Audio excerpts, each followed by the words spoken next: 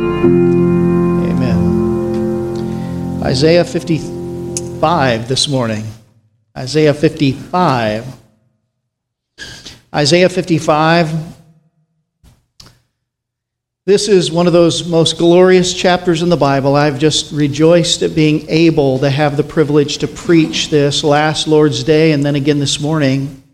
It's one of the sweetest passages, but it's important to understand it in its context, right? The whole first 39 chapters of this book were characterized generally by the justice of God, by His display of His justice and His judgment against sin.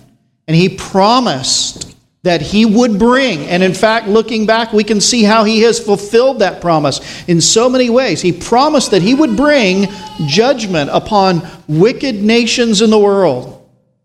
He promised that He would bring judgment even upon His own nation, the nation of Israel, for their sins and their disobedience. God is a just God, let me tell you, friends. He is a righteous and holy God, and no sin, let me tell you again, no sin will ever go unpunished in God's world. It will not.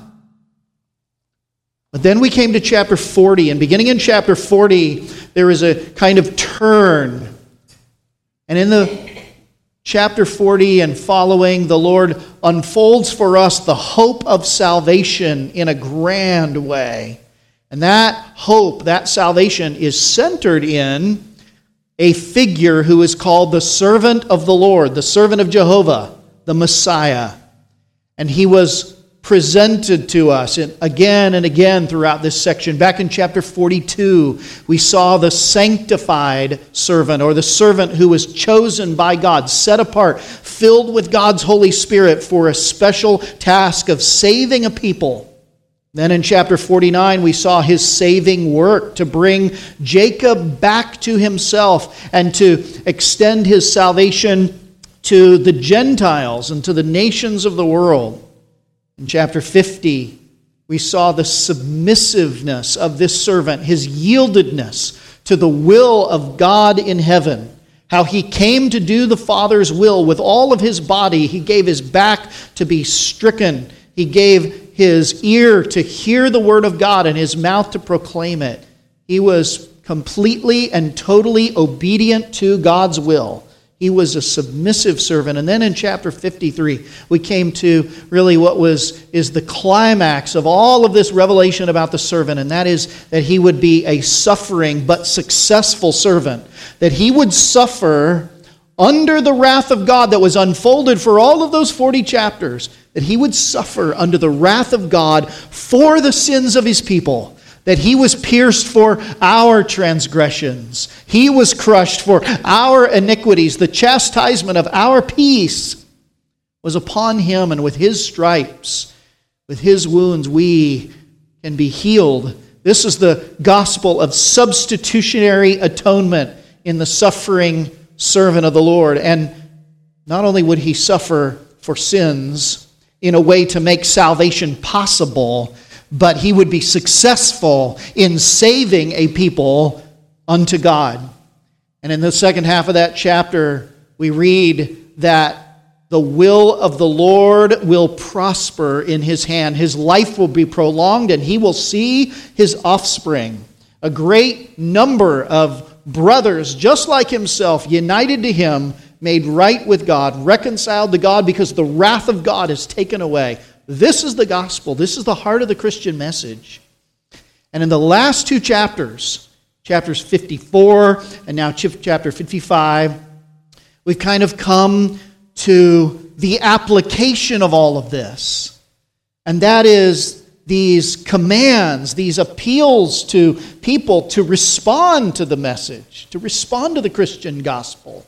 In chapter 54, that response was a command to rejoice at the worldwide fruitfulness of the Messiah's work.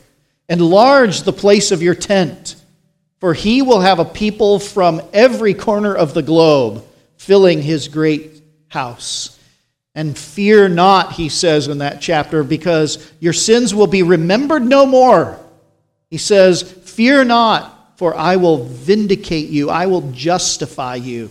I will be your righteousness. And then we came last week to chapter 55 that continues to call us to respond to this gospel message, to respond to the Word of God. It's a call to every person who is dying spiritually of hunger and thirst. And the command goes out universally, come to the fountain, come to the water of life. Drink and live. The water of life is given to you freely. You know, we take for granted the ability to access good, clean water, don't we? We really do. We turn on the tap and there it is. It has not always been so. Think of all of the wars in the world, all of the conflicts regionally that have been fought over water, and there may be yet more to come. Water becomes more difficult to access in some parts of the world. Think of Jacob's wells, and he had to fight with the people of that area to be able to access. But the Lord says, I've provided a fountain for you, a free fountain for all who are willing to come. For all who are hungry and thirsty, I've given a feast. I've given a fountain of life. You may come, but you have to come. Come, he says, and drink of the water, and come further in and drink wine and drink milk without payment and without price. Enjoy the joy and the richness of the gospel that is paid for by Jesus Christ. Friends, sit down to the table. There is a lavish spread of rich food. But in order to enjoy the feast, in order to live unto eternal life, you have to do something. And the Lord said it in these words, come, eat. And this is a reminder that not everyone in the world will be saved indiscriminately. For not all feel that hunger. And not all satisfy themselves at the table of the Lord. He says, come and eat. The reality behind all of this is very clear. The Lord says, come to the feast, come to the fountain, but He's really saying, come to me. I'm the bread of life. I'm the living water. I am the wine and the milk that nourishes and delights your soul. Come to me. Incline your ear to me, he says. Hear, listen diligently to me. You feast with your ears, right? This is the ear gate by which you receive the Word of God. Incline your ear, he says. Lean into the gospel, to the Word of God, and live. So if you're going to eat, and if you're going to be satisfied with God's salvation, you must do something initially. And it's, if you go back, just let's take a look at the first 5 verses of chapter 55. It's repeated 5 times in this passage. What must we do? We must come, right? Come, he says. Leave your own position and come move in your soul towards the Lord. Leave where you are and come, which implies a change of mind. It implies a change of mind. In fact, he reasons with us this way. Why do you spend your money for that which is not food? Why do you labor to get that in the world that does not satisfy unto everlasting life? You need to have a change of mind about this. You need to leave what you were spending your money on. You need to leave where you were living, and you need to come. As long as you are so deluded to think that these other things will satisfy, you will not come to Christ. And today, in verses 6 and following, he continues on that and enlarges that theme of a change of mind, of a movement away from something and towards the Lord Jesus Christ and the salvation that is offered in the servant of Jehovah. Isaiah 55, beginning in verse 6. Let's read it together. Seek the Lord while he may be found. Call upon him while he is near. Let the wicked forsake his way, and the unrighteous man his thoughts, and let him return to the Lord, that he may have compassion on him, and to our God, for he will abundantly pardon. For my thoughts are not your thoughts, neither are your ways my ways, declares the Lord. For as the heavens are higher than the earth, so are my ways higher than your ways, and my thoughts than your thoughts. Verse 10, for as the rain and the snow come down from heaven and do not return there, but water the earth, making it bring forth and sprout, giving seed to the sower and bread to the eater, so shall my word be that goes out from my mouth. It shall not return to me empty, but it shall accomplish the purpose, it shall accomplish that which I purpose, and it shall succeed in the thing for which I sent it. Verse 12, for you shall go out in joy and be led forth in peace. The mountains and the hills before you shall break forth into singing, and the trees of the field shall clap their hands.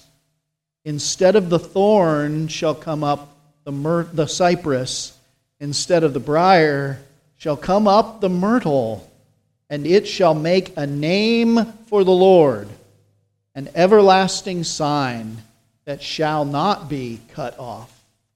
There is, in verses 6 and 7, a call. A call to what? How would you summarize the call, the command in verses 6 and 7? Is it not a command to repent? This is a call to repentance. Seek the Lord while he may be found. Call upon him while he is near. Right? That sounds like just a restatement of verses 1 to 5. Come, come, come. But this coming to God also demands a leaving. So this morning's sermon, this really is the flip side of the sermon from last week. Coming, again, I say, coming to God means leaving something else behind. And that's what he goes on to say in verse 7. Let the wicked, what? Let the wicked forsake his way, and the unrighteous man his thoughts. Coming to God, coming to the fountain, coming to the feast means forsaking your sin. You cannot have God and what is ungodly. You cannot go east and west. You must turn from one to seek after the other. That is God's word for us this morning. If you would come to him, you must forsake your unrighteous deeds and your wicked thoughts. You cannot have both. Repentance. Repentance is a fundamental change of mind that is manifest in a change of heart, a change of life, a change of direction, a change of behavior. And in fact, both of those are in view here. He says, let the wicked forsake his way. That is, his wicked behavior. And let the unrighteous man, he says, forsake his thoughts. That is, the unrighteous beliefs and values and determinations that we make in our minds that lie actually behind our ways. This is a call to repent of unrighteous thoughts and wicked ways. And the kinds of sins that Israel was engaging in, you can read them in the prophets. Again and again and again, the Lord commands them to repent of their sin, to turn from their ways. But the kinds of sins that Israel was charged to repent of are often the same kinds of things that characterize the rebellion of people today against the Lord. The sins of idolatry, that is, being more devoted to something in creation than to the Creator. the sin of false worship, of imagining God in some way other than what He has revealed Himself to be. The sin of formalism. How often did the prophets condemn these people for their formalism? Worshiping God in form, drawing near to Him with their mouth, while their heart was far from Him. For the sin of profaning the Sabbath day, of thinking little of the worship of the Almighty God and their Redeemer. They were condemned for the sin of taking unjust advantage of others. Again, over and over, through lying, misrepresentation, cheating, really. They were condemned for the many sins of sexual immorality, for adultery, for divorce, for fornication, and for even adopting the many sexual perversions of the pagan peoples around them. Sometimes even in the context of religion. They were condemned. They were called to repent of sexual immorality and of grumbling discontent with what God had allotted them.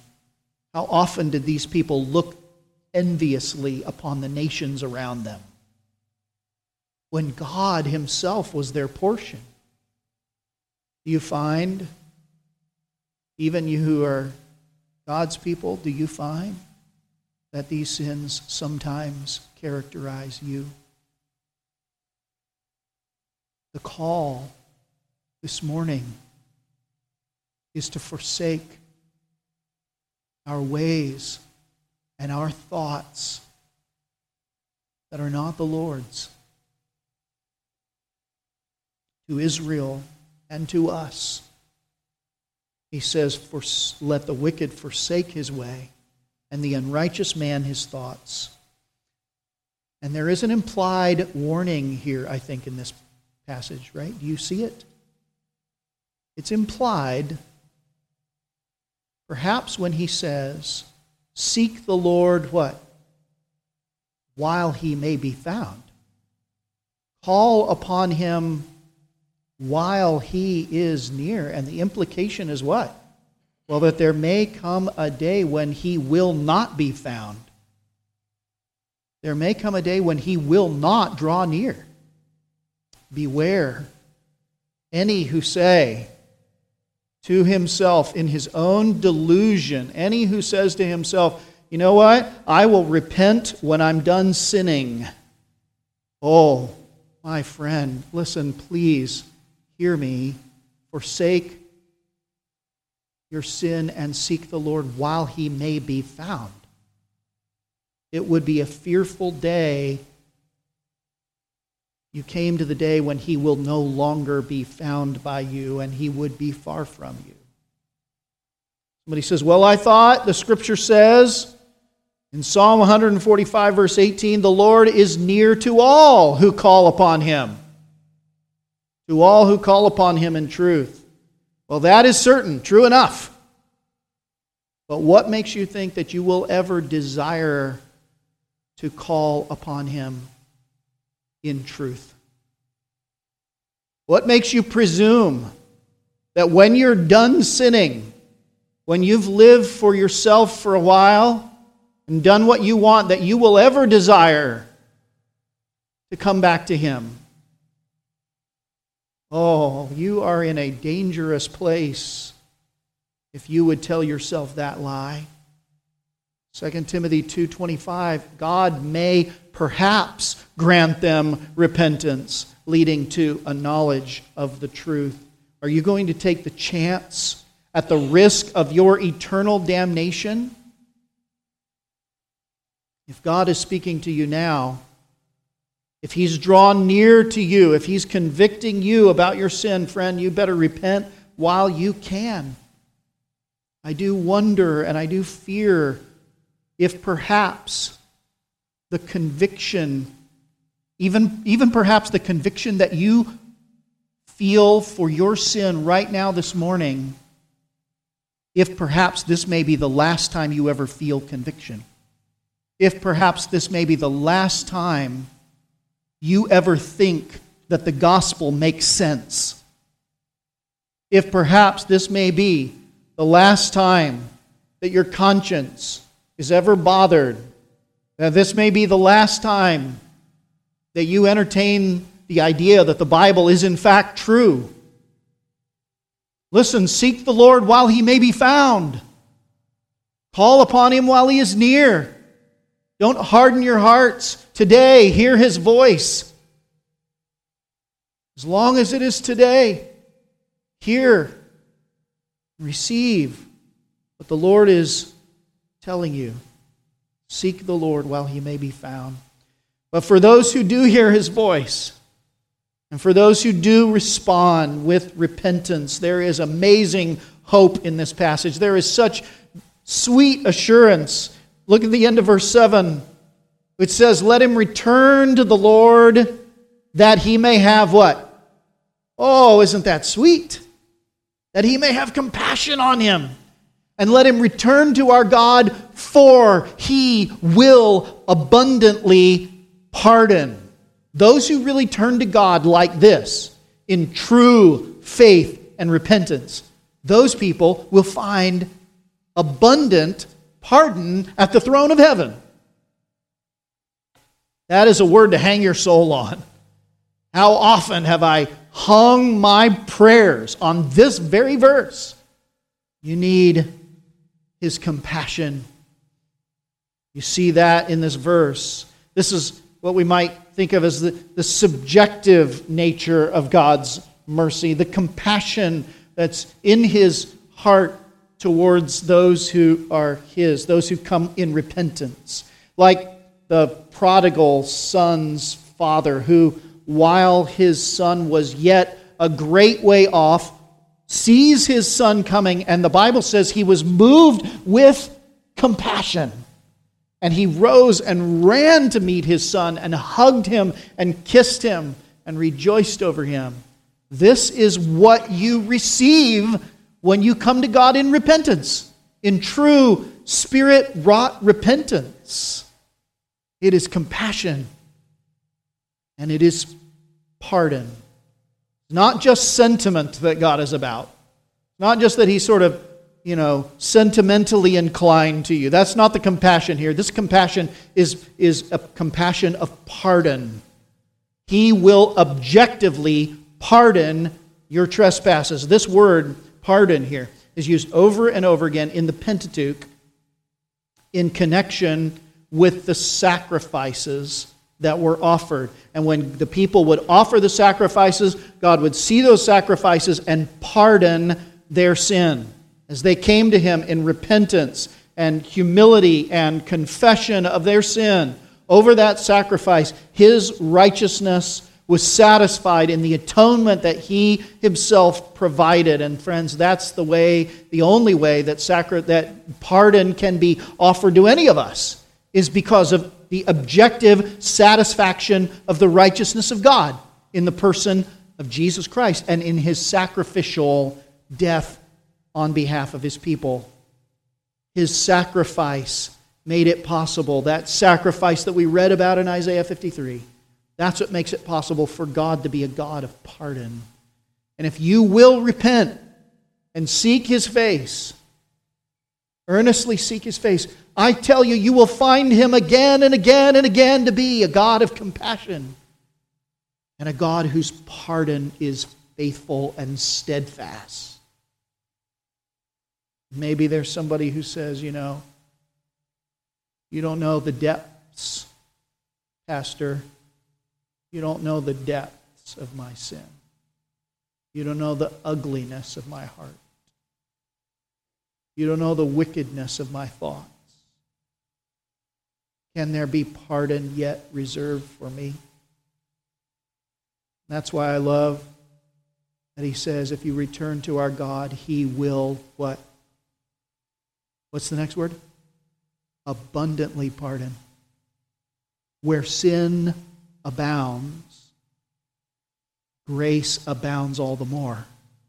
Let not the depth of your sin, the ugliness of your soul, hold you back from God, but drive you to Him in humility and dependence on Christ. There is abundant pardon. The riches of His mercy are greater, far greater, than the debt of your sin. Your sin is no match for the mercy that is bought by the precious blood of the Lord Jesus Christ. So run to Him. Repent of your sin. He stands ready with abundant pardon if you will forsake and come to Him. Now, in verses 8 and following, he supports this call to repentance with 3 considerations. They're each introduced with the word "for" in English. You look at verse 8, you see that it's the first word of that verse in most translations. Verse 10 and verse 12 each begin with the word "for." These are 3 supporting considerations that should encourage us and move us and show us the need to run to God with repentance for pardon and salvation. First of all, consider the reason to repent in verses 8 and 9. Verse 8, "For my thoughts," here's why you should run to Him. Here's why you should forsake. Why? Because my thoughts, God says, are not your thoughts. Neither are your ways my ways, declares the Lord. Now notice, these are the same 2 dimensions of wickedness that we were called to forsake earlier, right? Our thoughts and our ways. Why are we called to forsake those thoughts and those ways? These particular thoughts and these particular ways. Why must we forsake them? God's answer is because they're not my thoughts and they're not my ways. Right? These ways are characteristic of the wicked and the unrighteous because of the fact, by virtue of the fact, that they are not God's. Any ways that are not God's ways are wicked ways. Any thoughts that are not God's thoughts are unrighteous thoughts. So he says these are the thoughts and the ways to abandon because they are not mine. God and His revelation are the standard for all human behavior and all human thinking. Listen, you and I are not independent, autonomous creatures who are free to just make up our own minds about things. We are creatures, and we are sinful creatures at that. We have no right to think and decide and evaluate apart from God. To do so is foolish and ignorant, culpably ignorant.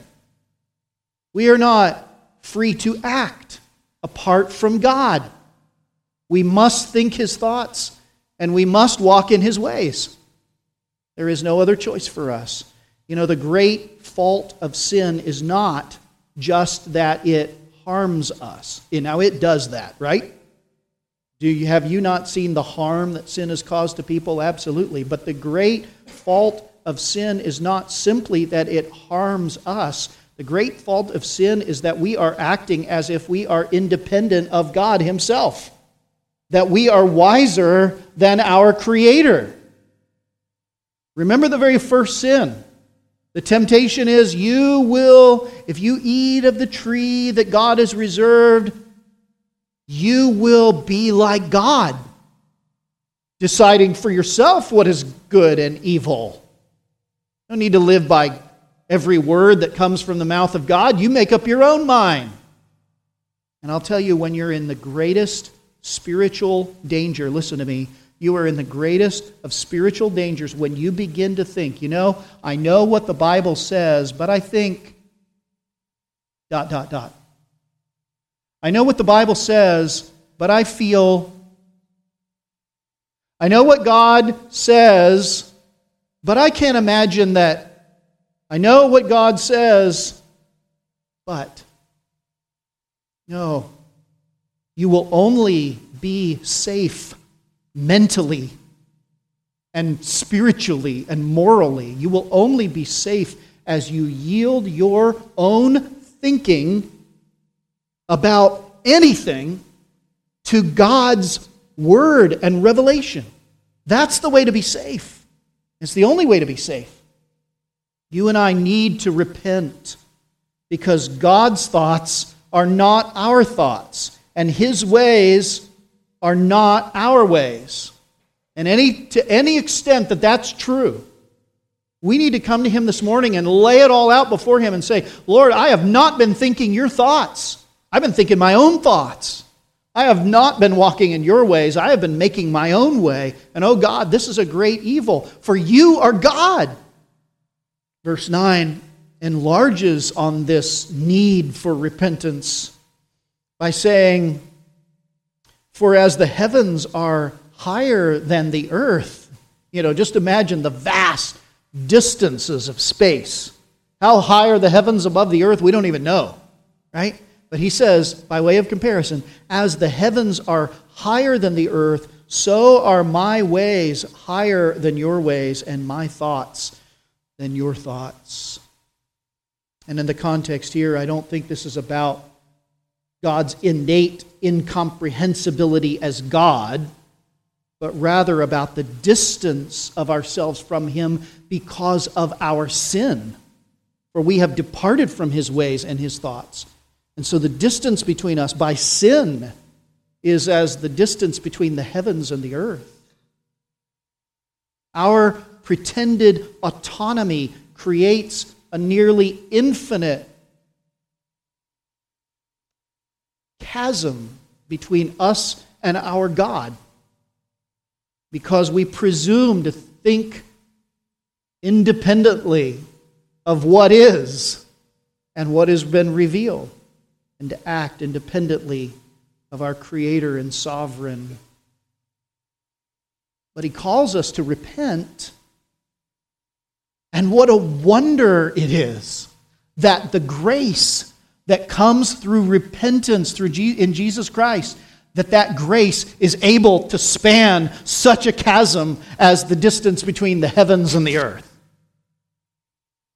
That's the grace that you're invited to, called to come to again and again.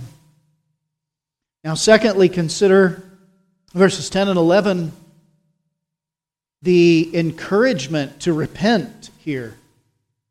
Verse 10, here's that second for as the rain and the snow come down from heaven and do not return there, but water the earth, making it bring forth and sprout, giving seed to the sower and bread to the eater, so shall my word be that goes out from my mouth. It shall not return to me empty, but it shall accomplish that which I purpose and shall succeed in the thing for which I sent it. It will accomplish, it will succeed, it will not return empty. What is this? This is a reminder of the efficacy, the effectiveness of God's Word, right?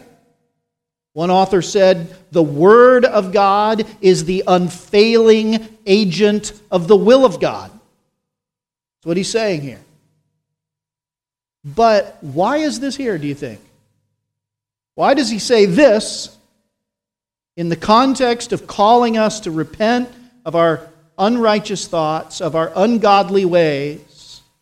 Well, I think it's here, if you remember, the reality behind all of the metaphors back in verses 1 to 5. Come, eat, feast, drink, right?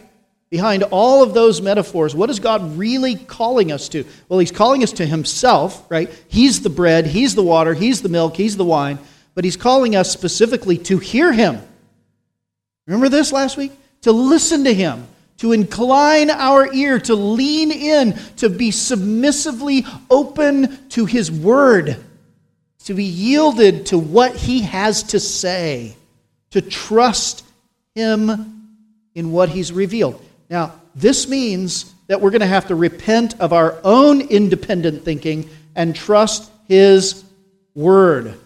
Just as Israel had to rely upon God's Word that came to her throughout this prophecy, God's Word about the judgment of the nations, the destruction of Babylon, the future of the great city, all of the other nations around them, so too we must rely upon God's Word about the salvation that we can have from sin, about the continuation of God's work in all of us, about the return of our Lord and the consummation of all things. We have to rest in the certainty, the surety of that Word.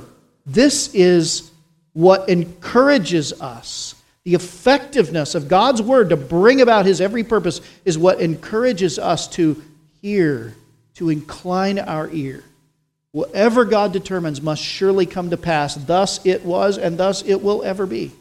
So trust His Word, friend, and lean not on your own understanding. This is the encouragement to repent of our own thinking.